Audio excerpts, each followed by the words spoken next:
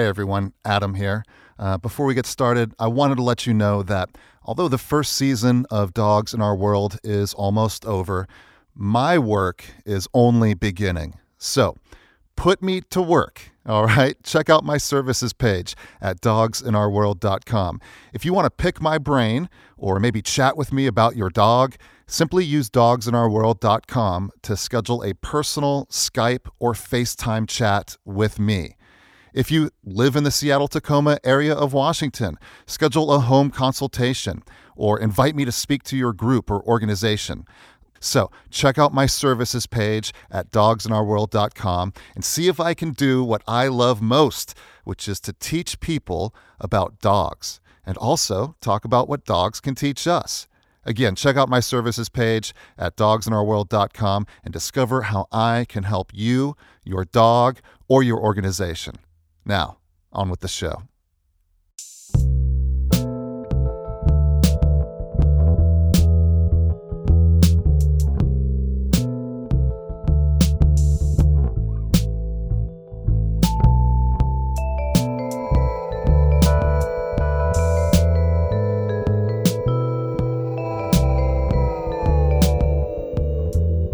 Welcome to the season finale of Dogs in Our World.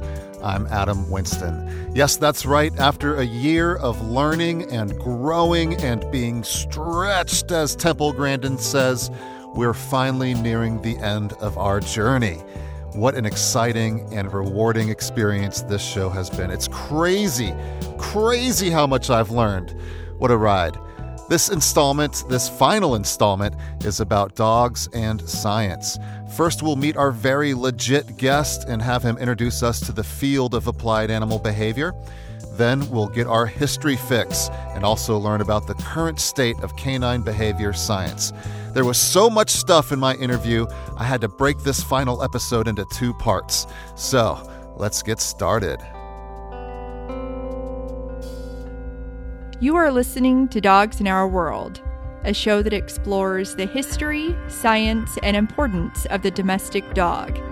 Here's your host, Adam Winston.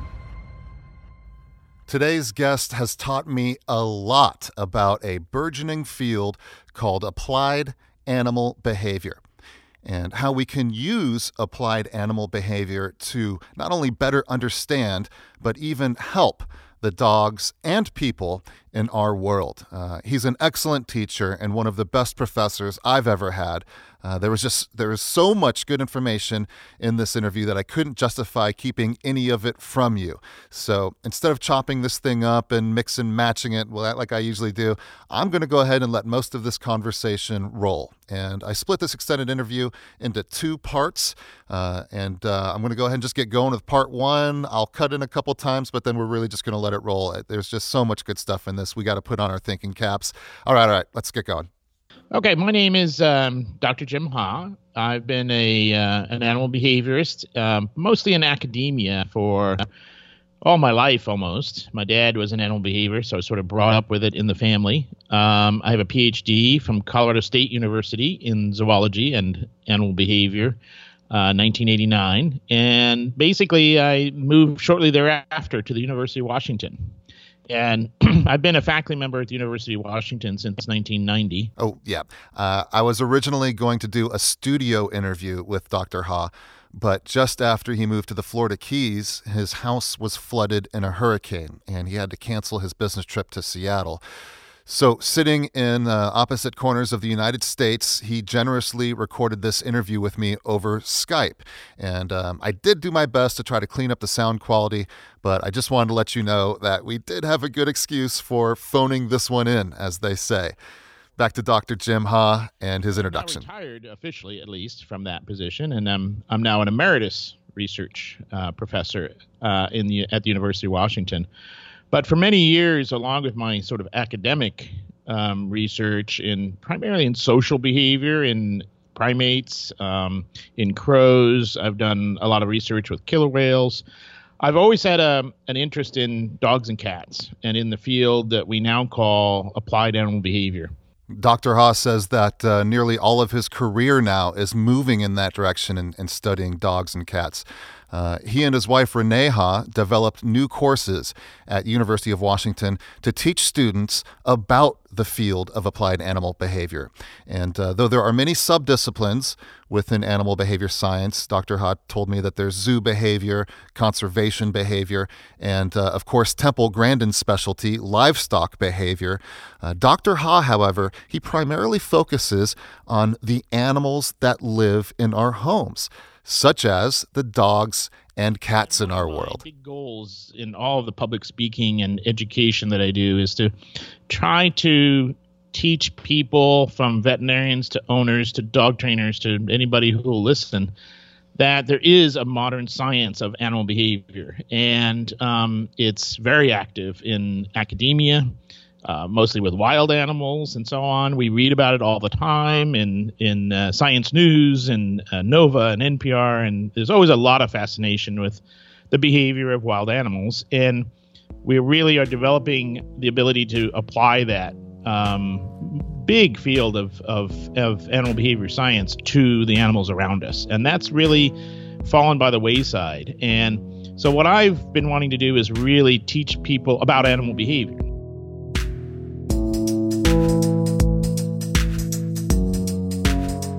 If dogs, I'm told, are one of the first domesticated animals, and they've been with us the longest, I would assume then that we would know more about them than any other animal, correct? Yeah, that's the perception. And that is exactly what's not right. You would think that, the closest animal within reach, the one we're around the most, ubiquitous, is the one that as Mark Durst says. Exactly. It would be the one that we know the most about. And it's actually the one, scientifically, in terms of real research and the way we do science, the way we gain knowledge, how science is done, we know very little, very, very little. And that's a point that I've made in a number of public talking engagements I've had and so on, is to talk a little bit about how ubiquitous dogs are, and yet how rare how information is and the actual facts. And so many times I've tried to deal with a behavior issue, a medical issue, whatever, in dogs, and somebody wants the citation, somebody wants the science, and it doesn't exist. I've looked for it. I'm an academic researcher. I know how to use a library and the powerful databases that are there. The University of Washington has one of the largest, access to the world's largest library.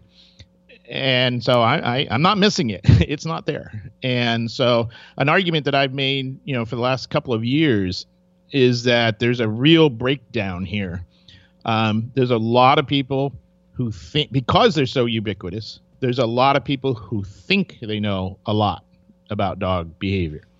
Opinions are cheap, but as so often happens in science, what seems intuitive or even obvious is not necessarily true. That's why we have science. That's why there's a scientific method. That's why there's a process to carefully take the impressions and the intuition, which may be correct, but too often we've discovered is not correct. And so to take that and weed out what's old wives' tales and what's fact. And we are so far behind other species. I mean, I talk about other species, wild animals. What are some other species that we would know more about than dogs? Well, there are a number of things like, where there are these model species that we use in animal behavior. A lot of this is driven by monkeys, directions whales, of federal funding. Yeah, fruit flies, okay, because they reproduce quickly. You can study evolution in fruit flies. So I talk about the fact that based on and some of this is because of the early research was done by someone who just happened to have access to a lot of ducks.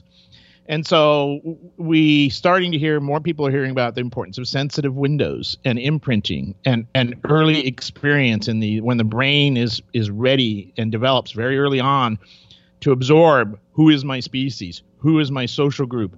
We know more about that in ducks and geese than we do in dogs, because the early research was done in ducks and geese. And we know it's true in dogs, but the exact when, what age, Does that vary from breed to breed or breed group to breed group? We don't know. It hasn't been, oh yeah, we sort of know that. Obviously that's true, right? But we don't know. We don't know.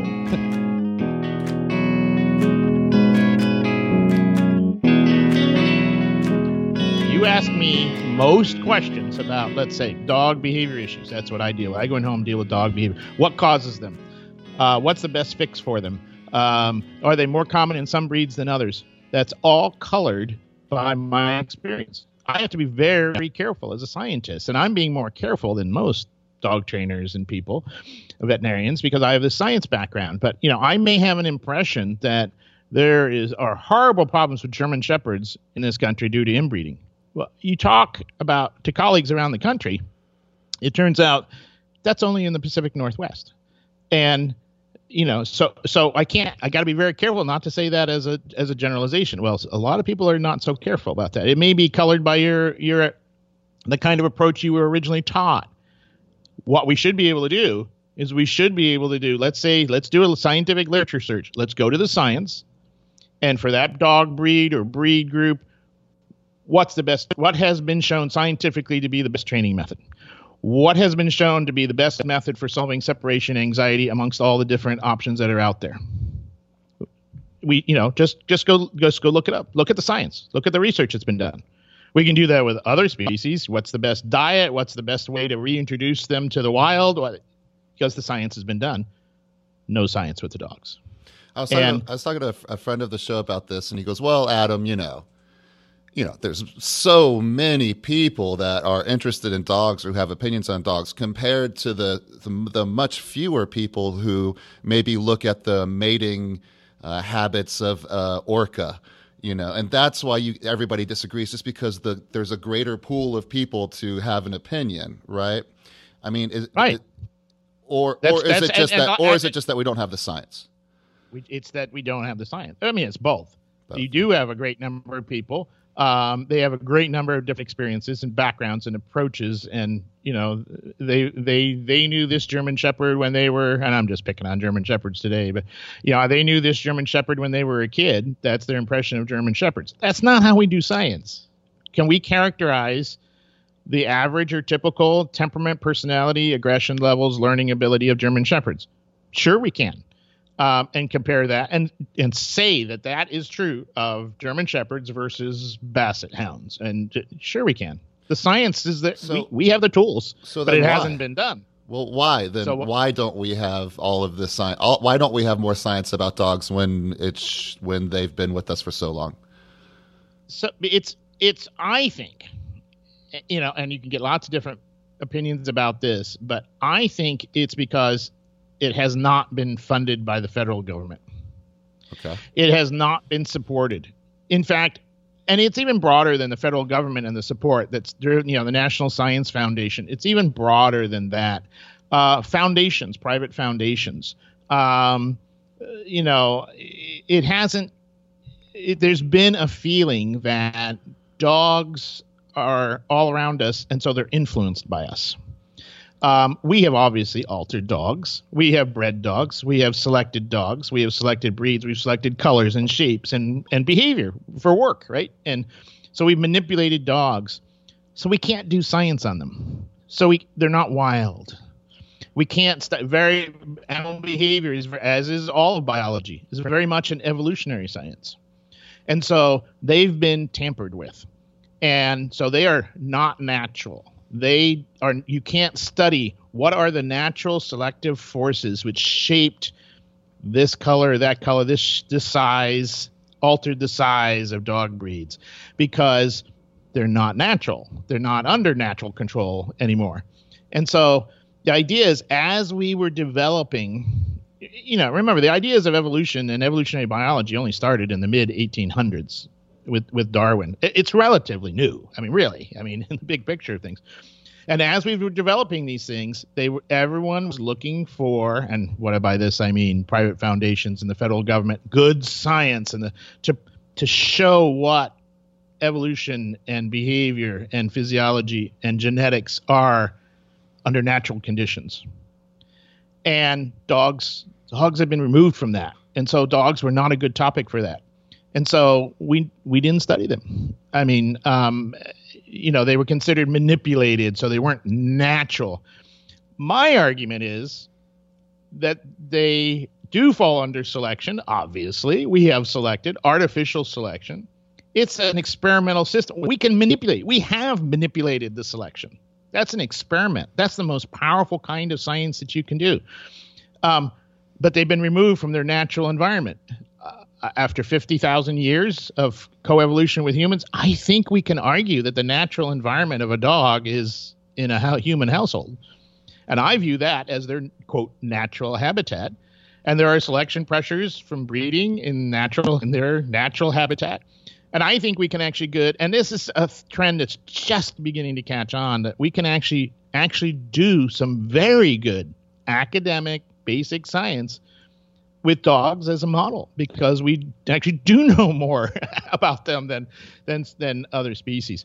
But that has not been the view of funding agencies that have driven forward, science in the United States, and similarly in Europe and Canada and Germany and everywhere. I think it's very much because they were considered sort of something artificial.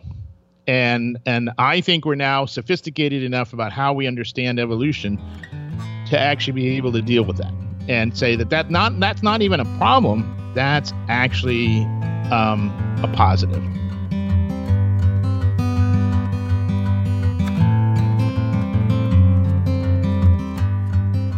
We'll be right back with more Dr. Jim Ha in a moment. Check out our research links and join the audience at dogsinourworld.com.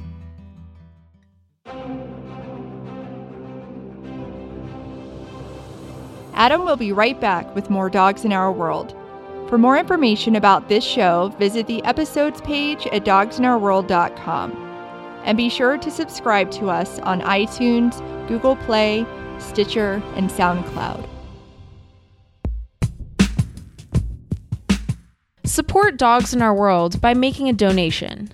This fun and informative show is free to the public, but it's not free to produce.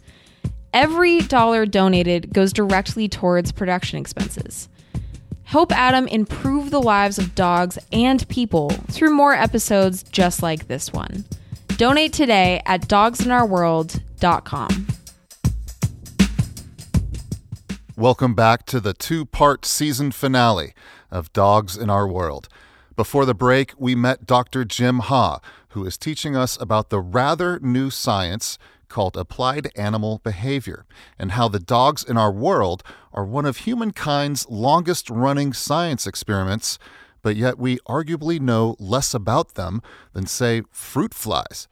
Back to my conversation with Dr. Jim Ha. One of the more popular parts of the show is when our guests just kind of give us a little bit of a history, give us a little bit of a background as far as what supports this field that we're investigating. Is there anything you could mention about maybe some of the first people who kind of kicked off animal behavior?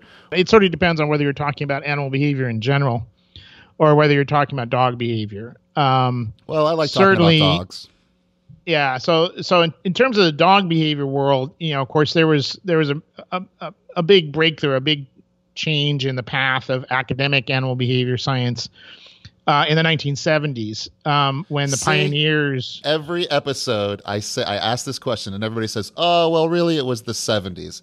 I'm going to have to do a whole episode on what happened in the 70s. All of the wolves started coming back in the 70s. People started practicing what was then called pet therapy was in the 70s. Now you're saying that there was a major change in the 70s.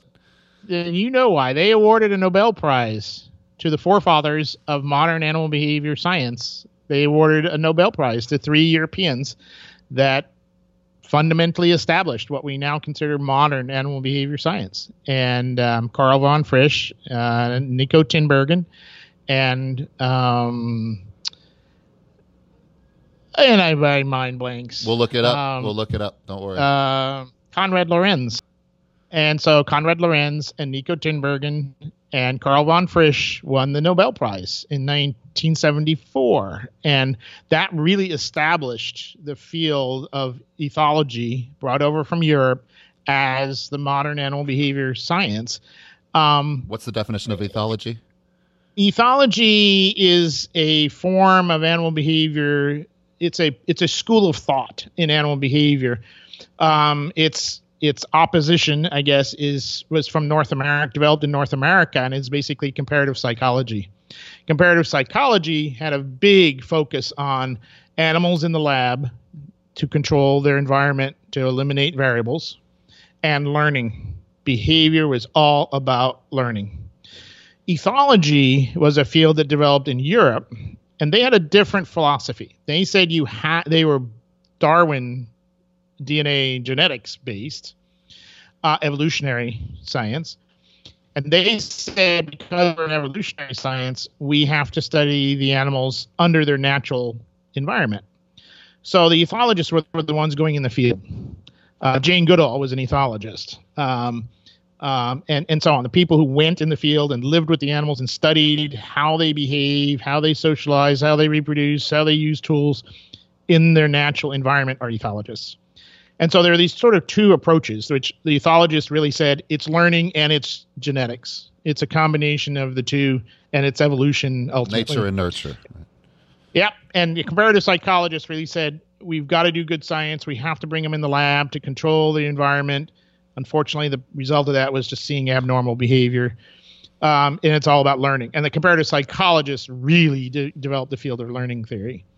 But ethology really won. I mean, ethology really ended up taking the forefront and continues to be in the forefront, particularly after the confirmation it got from the Nobel Prize in 1974. Okay.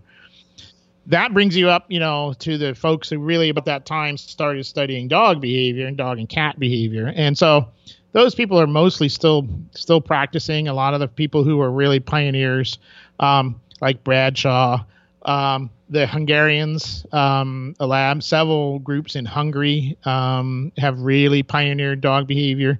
The science of dog behavior is much more advanced and much more readily accepted, and therefore better funded in Europe. All really good canine science comes out of Europe at this time, and that's a shame. Wow. I mean, they're doing a fantastic job, but we should be doing that over here as well, and we have the resources to do it. But they certainly show us that it can be done. And so we've developed a few labs here that are doing it. Clive Wynn at Arizona State University, pioneer early on. And so a lot of the work is done by people who are academic animal behaviorists studying other things. And their funding and their support from the federal government or from the university is for studying wild animals. But they are fascinated by the application of these ideas to dogs and cats and zoo animals and livestock. And so they're doing it as best they can on the side, really. And that's no way to run a really productive scientific program.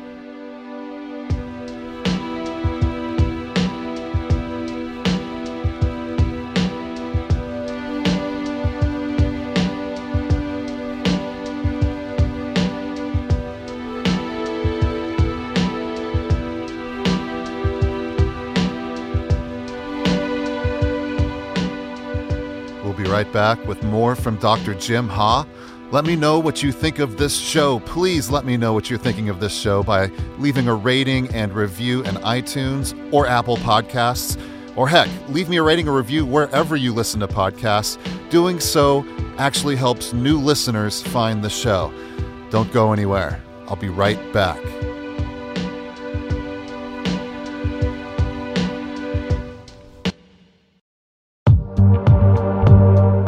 We'll be right back with more Dogs in Our World.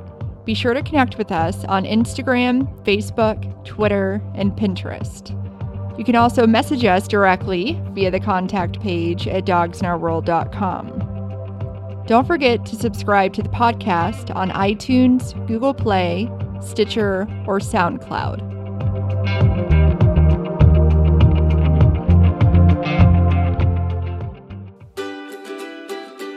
Why Does My Dog is a mobile-friendly resource that helps strengthen the bond between dogs and their owners. Take our videos with you on walks or anytime you're on the go. Learn how to train your dog with modern positive reinforcement techniques and watch entire lessons in short videos so you can spend less time training and more time playing.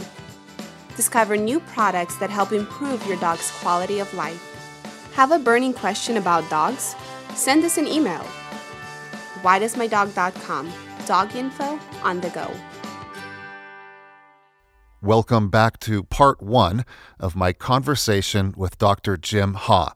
In the last segment, Dr. Ha gave us our history fix and introduced us to some of the pioneers of animal behavior science. Now, let's continue this special extended interview and jump right back into it. When I first was thinking about having you on the show and wanting you to kind of teach us about actual research and what's going on with research, and thinking about all of these, thinking about how every episode, the more I learn about these dogs, the more I realize I don't know, right? And like every time I kind of learn something new, it just makes me hungrier to kind of want to keep going. And I kind of had that old soundbite that was popular for a while from Donald Rumsfeld when he was Secretary of Defense under, I think, Bush Jr. And he had that quote, there's known knowns, there's known unknowns, there's unknown unknowns. We also know there are known unknowns. That is to say, we know there are some things we do not know.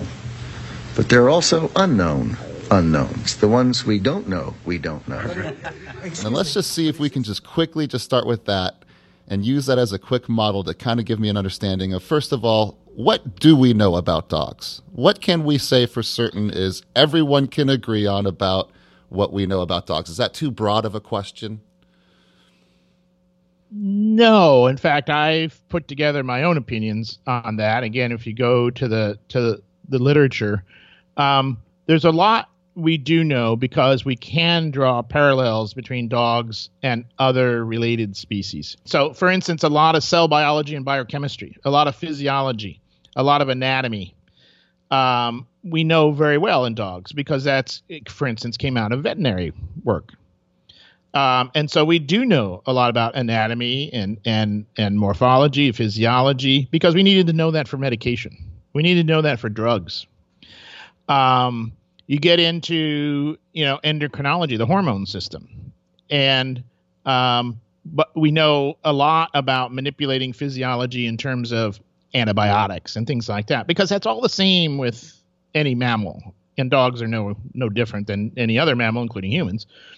But in terms of hormones and fertility, hormones and reproduction, and especially where we find specializations and big differences across species of mammals is in stress hormones, how animals respond to stress. And so we can't generalize as much because we know that different species of monkeys react differently. Monkeys react differently to stress physiologically than mice and rats. So we have to go study it in mice and rats or in monkeys if that's what we're interested in. We have to study it in dogs. We can't extrapolate from other work as well when you talk about stress and hormones, and the work has not been done. We know a lot about development, embryology, and how the fetus develops, because that's the same in all mammals. But we know very little about how the brain develops. Oh, because that differs from species to species. And so then there are some basic patterns, but there are differences in different species because of the environment in which they evolved. And so we know very little about the development of the dog brain. We know very little about the sensitive windows. We have these broad brushes about when you should socialize your puppy.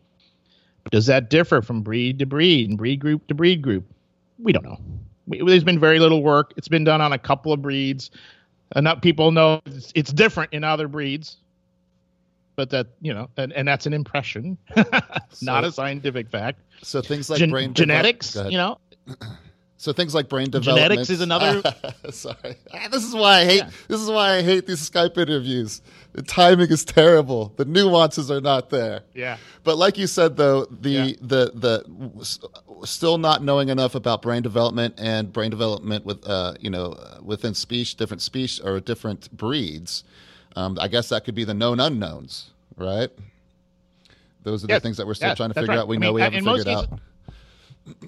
Yeah, we know. I mean, there's things I can identify them, and I've done that in presentations, and I have the PowerPoint slides that outline each of the major fields in that of biology, and that all of them contribute in some way to behavior. That's my thing, is the behavior. That's ultimately where we want to go, understanding behavior. And the cell biology affects behavior. Anatomy affects behavior. Development, affects behavior.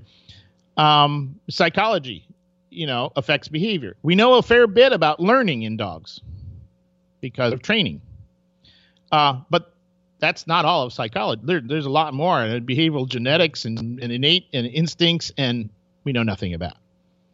And so there's been this sort of patchwork knowledge and research, and there's lots of publications in the scientific literature about dogs, but they're about drug interactions. They're about blood glucose levels and diabetes. They're about, which all are important. I'm not saying not important, but it's been very, very patchy. And that's, I think, another really important point about how the study of behavior in dogs has progressed. Because there has not been any kind of common denominator to the funding, to the financial. So, it comes down to money. Research is not cheap. And good quality research is definitely not cheap. And because there's been no common organization like the National Science Foundation or whatever, driving it and organizing it and saying yes or no to ideas, the work that has been done in dog behavior, cognition, learning, etc., has been very, very patchwork. An investigator has a personal interest, right, or a personal opportunity to study this. A student who is especially interested in this or that feature of behavior dogs, pointing and hand gestures or something, and they go and study that, and there's an isolated paper, a couple of papers, good science, but it's in a vacuum. It's surrounded by a vacuum. It's not laid down on a foundation of knowledge of, let's say, dog cognition that we have built up, which we have built up for lizards, which we have built up for fruit flies, which we have built up, for crows, which we have not built up for dogs. And so it's these facts and topics which are fascinating and important, but we don't know how to interpret them because they're not laid down on any kind of foundation. So one of the things that I have pushed for quite some time is for canine science, let's say broadly, to really sit down together and figure out what is it we know about dog behavior. What is it we need to know about dog behavior? That gets into your known unknowns and unknown unknowns, and how do we get there? Right, a path forward. And so I've argued for years, the last few years, that we really, as a science, as a field, canine science needs to develop a path forward, a white paper, a series of projects done in the right order, right? And before we can even go and ask for funding from the food industry, from private foundations, from the National Science, we can go to the National Science Foundation and say, we've got our act together. We think we have a path here for pretty good science. It's based on the fundamental principles of science and biology and behavior. And we'll learn a lot about evolution, and we'll learn a lot about genetics that'll be applied to other species. That's what they want. But I don't think that has happened. And we've sort of backed into canine science because it's been the poor stepsister or whatever. It's been the backwater for so long.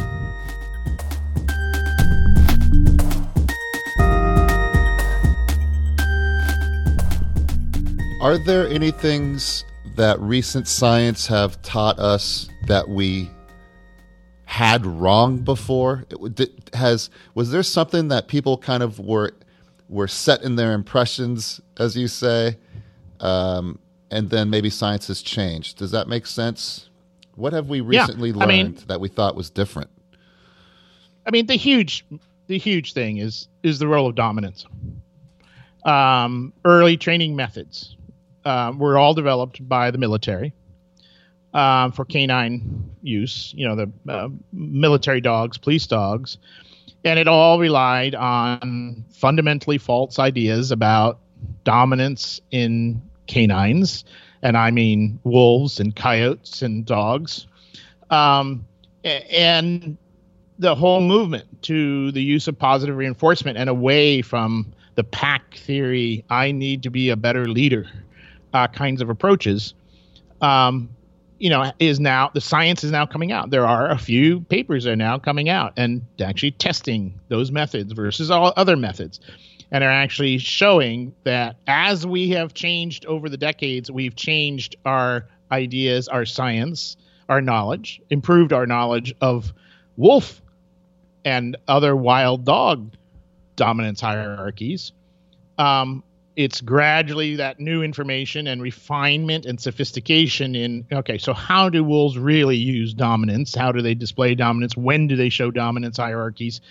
That's not what we thought. That's a much more refined picture. Now we need to extend that to our companion dogs as appropriate. But we don't have the science to really base it on, but we're getting there. So the whole idea of social behavior and dominance, and the role of dominance, and the role of aversive training versus positive reinforcement training, has really been a revolution. It's based on very little science. What science is there says that's the way to go, but I would not, as a scientist, if I was being completely independent and saying, what kind of science are we basing these decisions on? It's weak.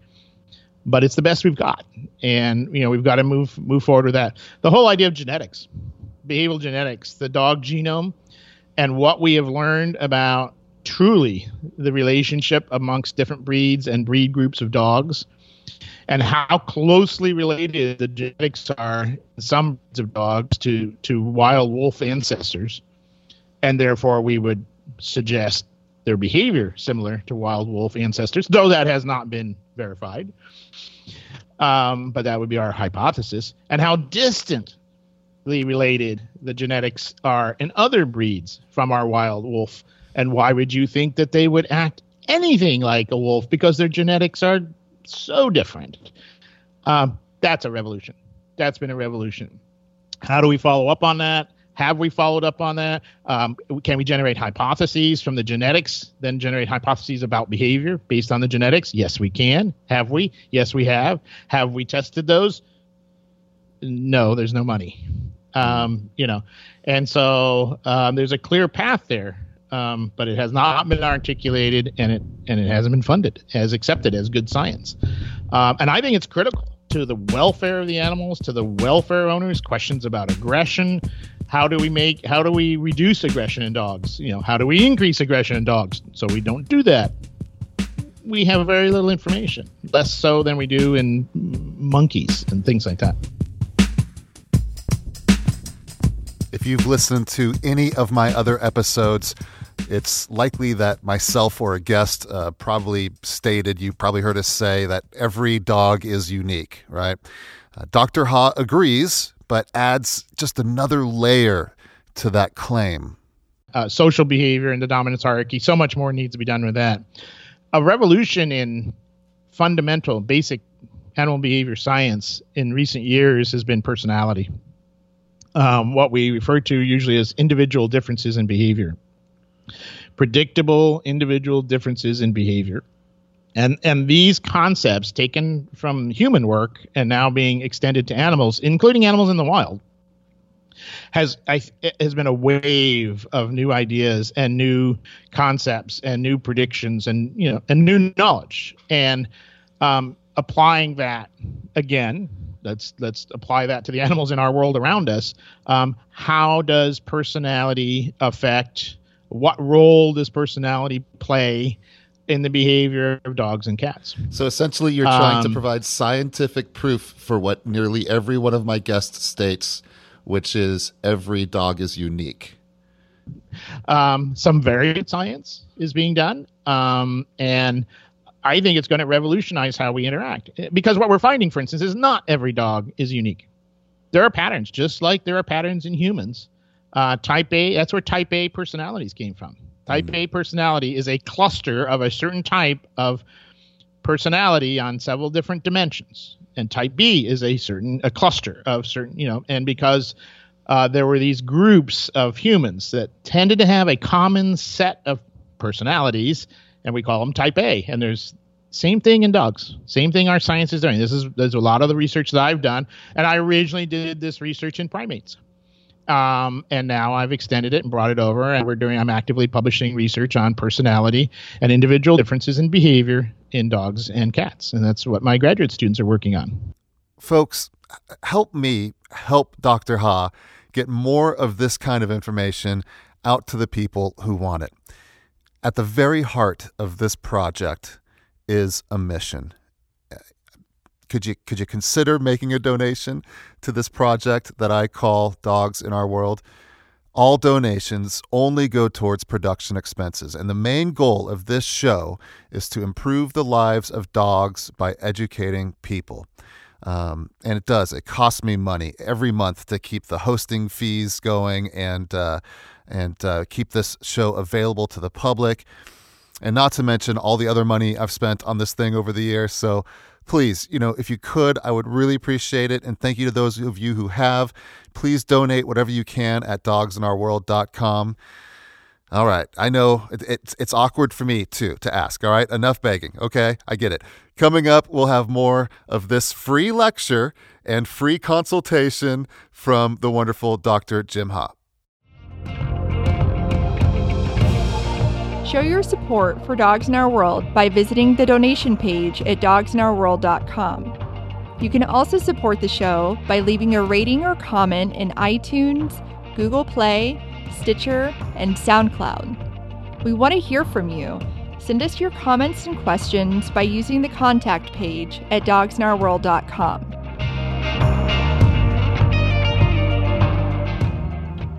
Welcome back to Dogs in Our World. I'm Adam Winston. In the last part of the show, Dr. Jim Ha addressed a claim that has been repeatedly made in this show, and that is that every dog is unique. He agreed, but also challenged me to think about how maybe it's okay to sometimes look at dog personality more generally, similar to what we've done with the grouping of, say, type A personalities in humans. Interesting stuff, right? Let's jump right back into my conversation with Dr. Jim Ha. This world or profession that I'm in, or passion that I have, everybody uses science. Every side of each debate, they say, well, there's science, well, there's proof, well, there was a study that was done over here, right? So how do I know then when I'm looking at good science, or how do I know when to believe someone when they say, well, you should look at more of the science, right? Well, I tell people a couple of things. One is get educated. How do you know how to buy a good TV? You go and you get educated, right? And you can go and get educated about science as well. That's what my book is coming out. That's what it's about, is trying to teach people what good science looks like. That's what our online courses are doing for, now we're up to hundreds of students online in our applied animal behavior courses at the University of Washington.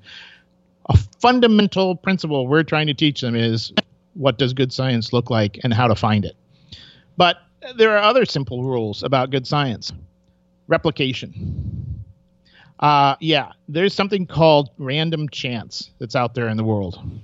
And so you can do one study, good or bad, and you can find one fact, one finding, and it's there. That's what you found. That's what you found. That's what you found. I mean, that's fine.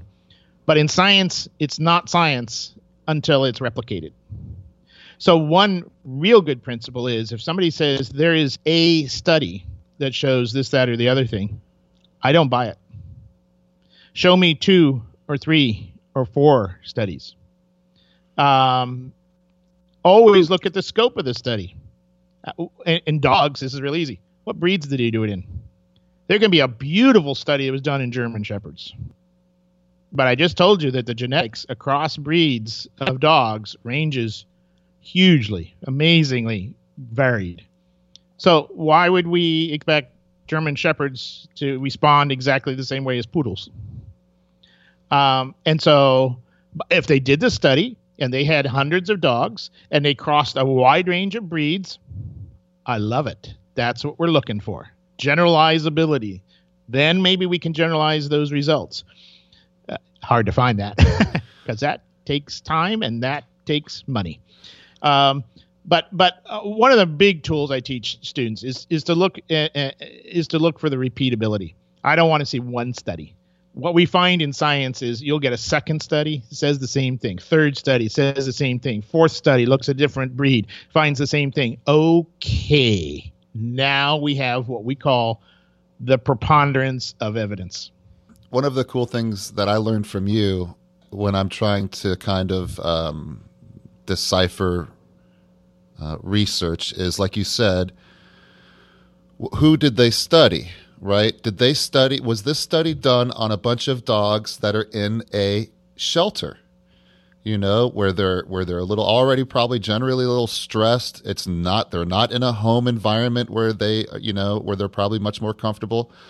Or was this study done on only a bunch of military working dogs who were possibly born and bred for that job and born into that job, and they only know each other and they only know that military world?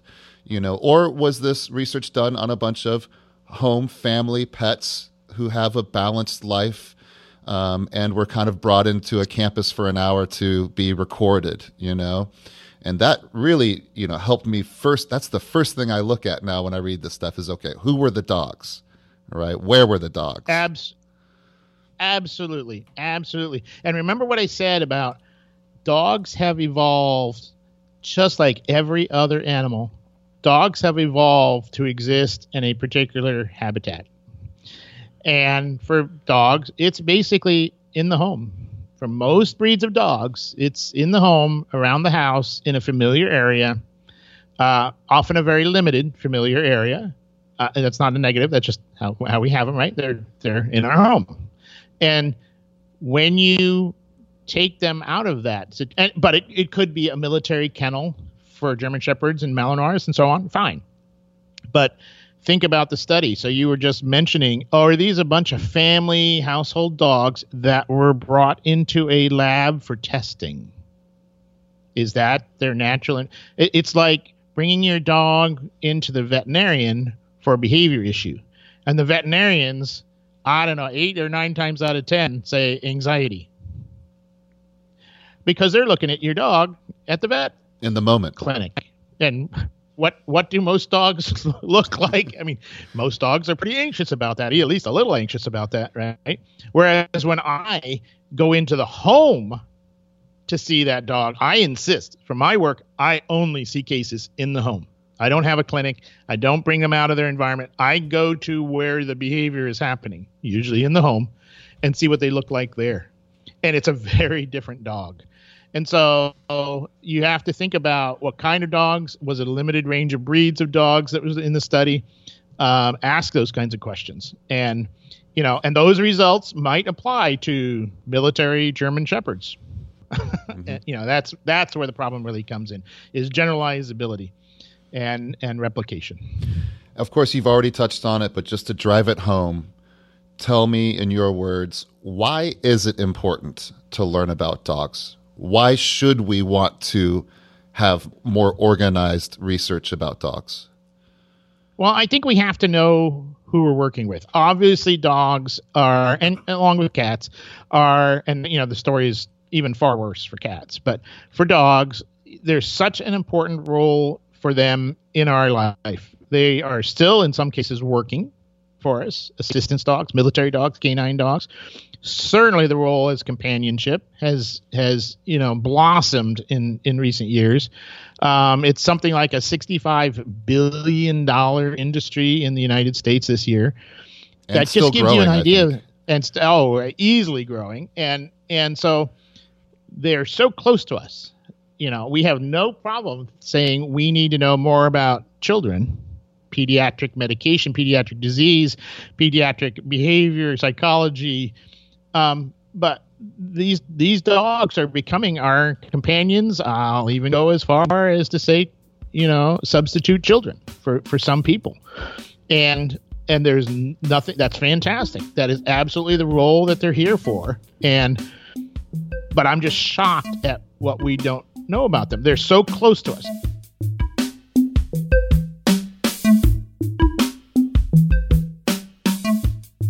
And by close to us, I can also, mention things like dog bites.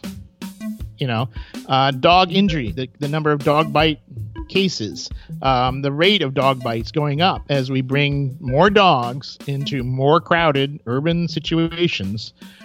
Off-leash dog parks, don't get me started. And so what's going on there? How do we better design? I was asked by the city of Seattle, we want to have you be a consultant to better design of off-leash dog parks in Seattle because there's such a high rate of injuries and maulings and problems.